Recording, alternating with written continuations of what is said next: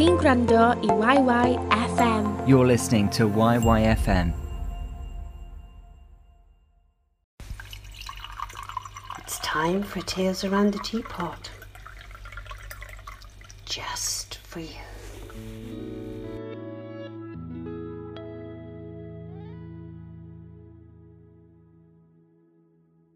The House Move.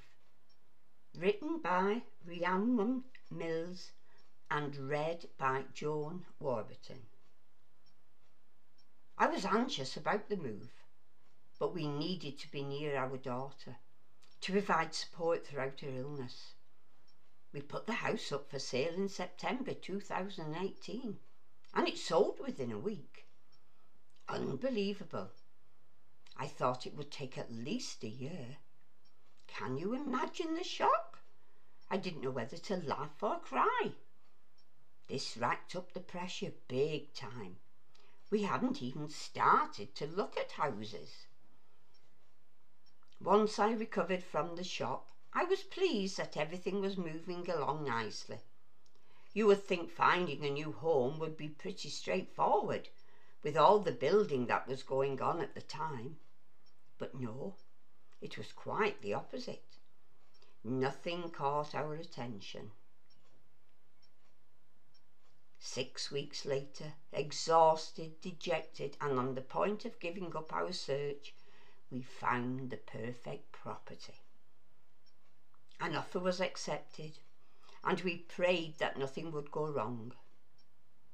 The Christmas and New Year celebrations rushed past in a blur of activity. Now it was time to take stock and start packing.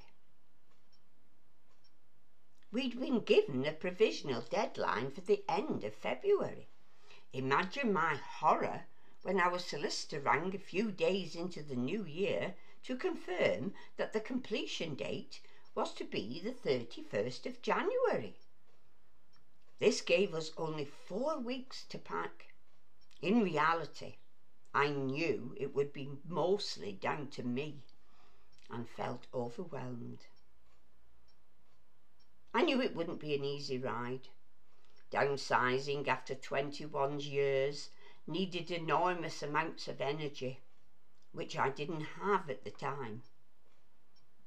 Typically, there were arguments over what each of us thought could easily be disposed of. I realised that a ruthless approach was the best option to sorting. There was no time for dithering.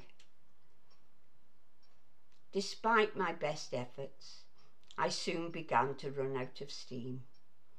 My husband seemed to be going AWOL for hours at a time, and when he did return, I sent him out again to gather more boxes. His favourite refrain had become, "Why do you need so many boxes?" In return, I would reply through gritted teeth, "It's called packing."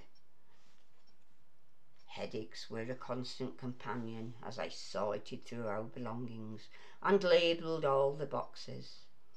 It was back-breaking, heart-rending, and each time I disposed of personal items, it was like throwing part of myself away, or the loss of a cherished friend.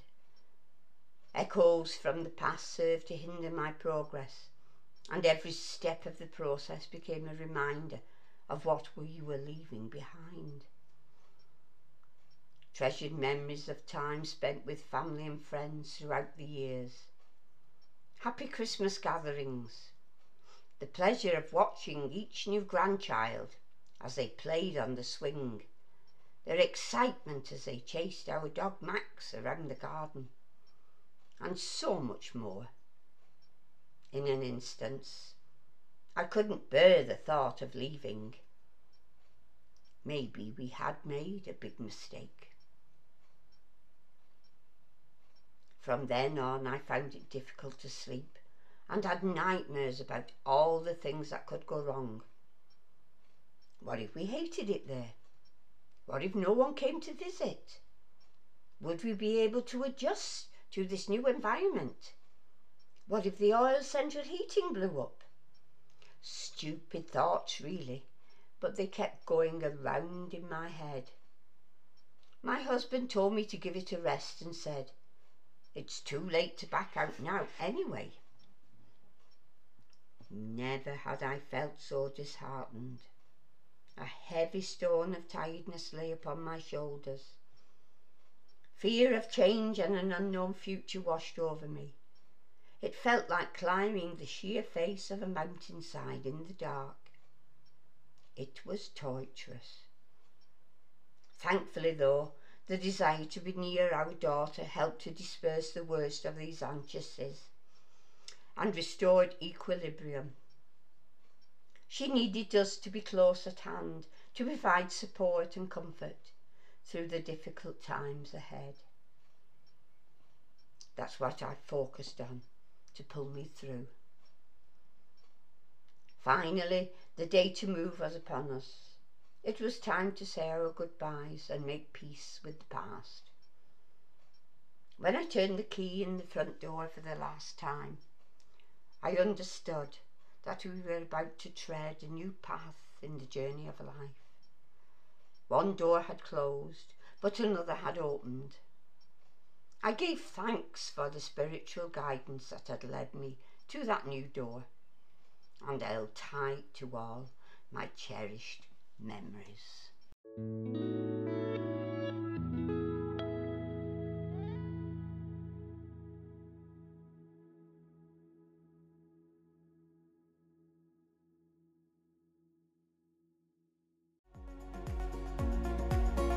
Diolch am wrando I YYFM.